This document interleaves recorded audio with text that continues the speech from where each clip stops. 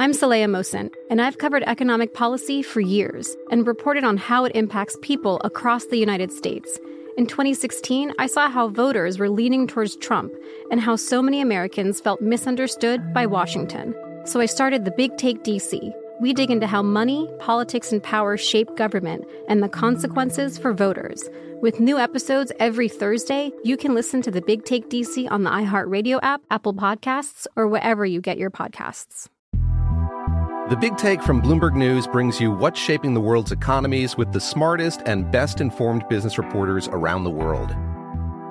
We cover the stories behind what's moving money and markets, and help you understand what's happening, what it means, and why it matters every afternoon. I'm Sarah Holder. I'm Saleha Mohsin. And I'm David Gura. Listen to The Big Take on the iHeartRadio app, Apple Podcasts, or wherever you get your podcasts. If you love sports and true crime, then there's a new podcast from executive producer Dan Patrick and hosted by me, Jay Harris, that you won't want to miss. Playing Dirty: Sports Scandals. Each week, I'm squeezing the juiciest details from some of the biggest sports scandals ever. I'm talking Marcus Dixon, Olympic gymnastics, Cain Velasquez, salacious Super Bowl-level scandals. Join me on the dark side of sports by listening to Playing Dirty: Sports Scandals on the iHeartRadio app, Apple Podcasts, or wherever you get your podcasts. We have a majority of our F-22s and 35s in Alaska. Do we have a defense system up there that will protect them? With regards to cruise missiles, hypersonic cruise missiles that are actually currently coastal defense cruise missiles in Russia, I have significant concerns about my ability to defend those assets. We're probably, I think, 5 years behind in terms of where the Chinese are. They don't mind failing in tests. We have this idea that we got to get it exactly right and every test has to be a success. They have a series of failures, one of which they learned something. That's really interesting right there. So that was some part of a hearing right there in which a congressperson was asking, hey, you know, our best planes where they're sitting there in Alaska, can we protect those? No, we can't. And then the fact that we're 5 years behind on the hypersonic missile technology because we're scared to test and fail, as opposed to the way Russia and China would look at it, for instance. So specific questions and kind of cultural questions for Mike Lyons, military analyst. Mike served with various military organizations for the United States, in Iraq, Europe, throughout his career. He's a respected analyst for a number of networks and websites. Mike Lyons, how are you, sir? Hey, guys. Good to be back. So what's your reaction to those clips? Are you up on this topic? Yeah, so hypersonics as a whole, one can argue that they're really overhyped. They're clearly the threat of the future. Missiles flying at Mach 5, they're indefensible. That's kind of the issue, and there's nothing that we have that can shoot them down. And they've allowed Russia and China to declare some kind of superiority over the U.S. And I think there's, culturally in the Pentagon, they go, well, so what? I mean, there's $1 billion Lockheed contract to develop hypersonic weapons. But at the end of the day, it still doesn't stop the nuclear deterrence that we have against both of those countries. China develops hypersonic missiles for one reason and one reason only, and that's to sink a U.S. carrier, right? So hypersonic missiles, it's a math equation, right? You take Chinese satellites, you combine them with Chinese over-the-horizon radar, and you layer a hypersonic missile into there, and it's going to be a bad day for the U.S. Navy because there's nothing that the Navy can do to shoot that missile down and defend that carrier, which is the whole purpose of the U.S. Navy, is defend our carriers. So that's why they did it. That's why they want those hypersonic missiles. They're more tactical.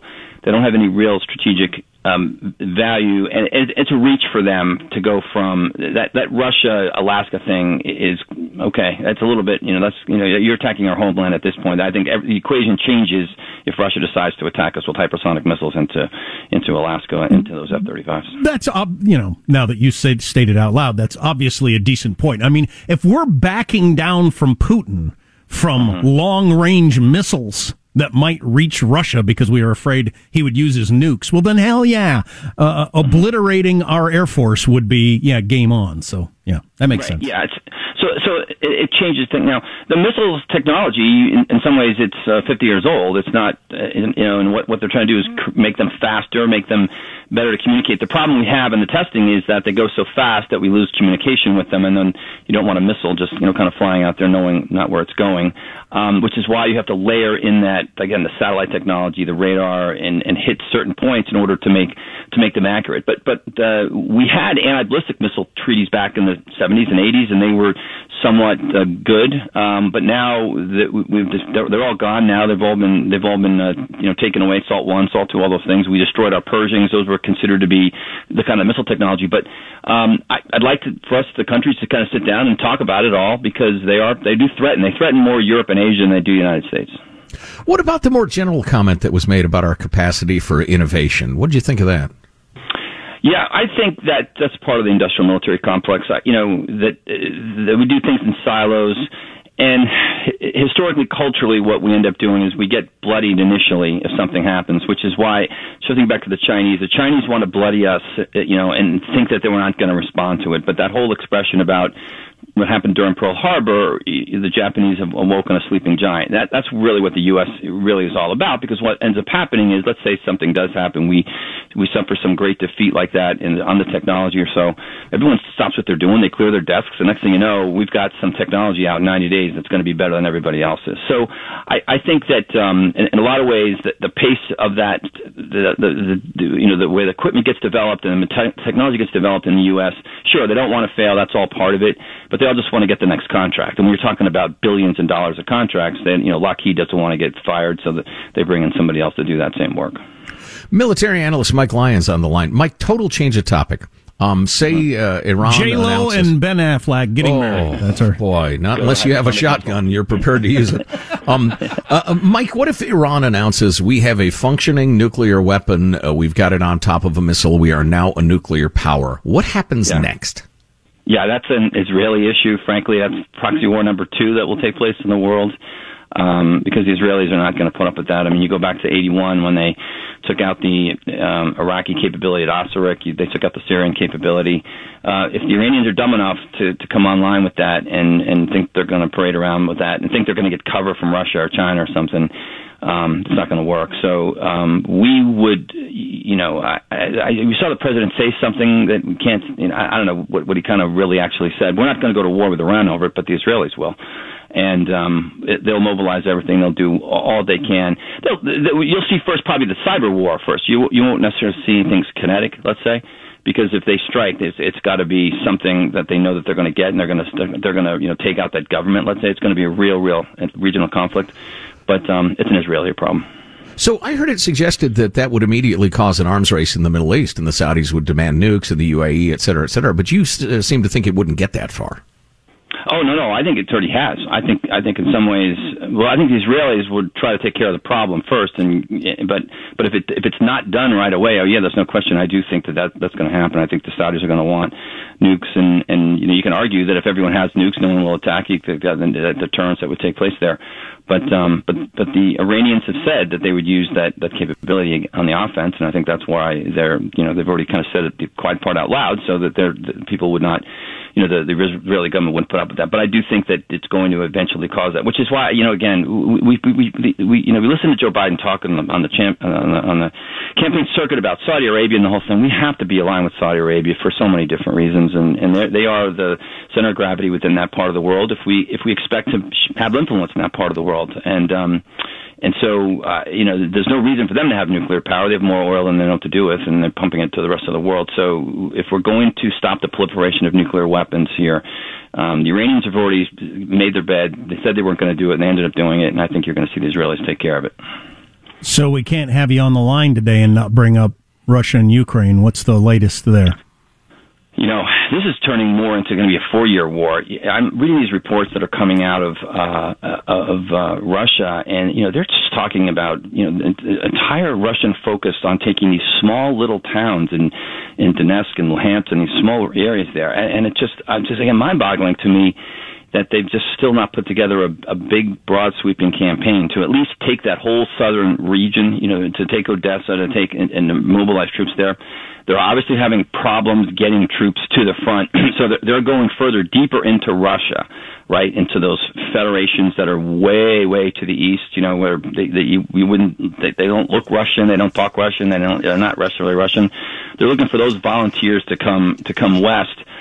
So they're running out of men, and the war of attrition is on. You saw Zelensky fire a couple of people as head of his spying and the like. They just still don't have enough offense to people and material to go on the offense and to get that land back. If Russia was kind of smart, they would stop right now and declare victory and start building a wall, and they would start holding that ground, and they could keep it for the next 20 or 30 years until the next generation goes. But the way that you look at the war planning goes, they're like one city at a time, going 5 miles at a time, and it just, again, mind-boggling for a country like Russia that has tremendous capability to be doing that.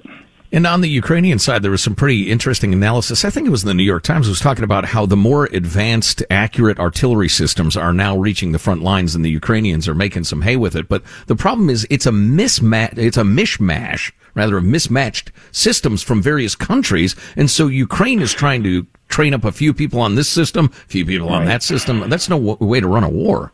Right. Artillery is not fire and forget. Artillery has fire direction centers. There's 3 components to it. There's the guns itself. There's somebody forward observing, looking at the target, and then there's somebody computing the data for the guns. And to kind of bring those all together, now the Ukraine military was using drone technology, using a lot of satellite technology, using pinpoints on maps, let's say. Not of it all was real time. But again, the fire direction component to it and getting to the guns, it's not that simple. It is going to be effective when it gets time on target, and then it survives, because every artillery round has a return address, and so the Russians will look to fire artillery back on wherever that artillery came from. So they have to move, shoot, communicate, we call it, and have to get out of there to make sure that they survive. Mike Lyons, military analyst. Mike, you so ought to have a show on CNN, like a Sunday show. You got a good agent? We'll make some calls. I don't have them.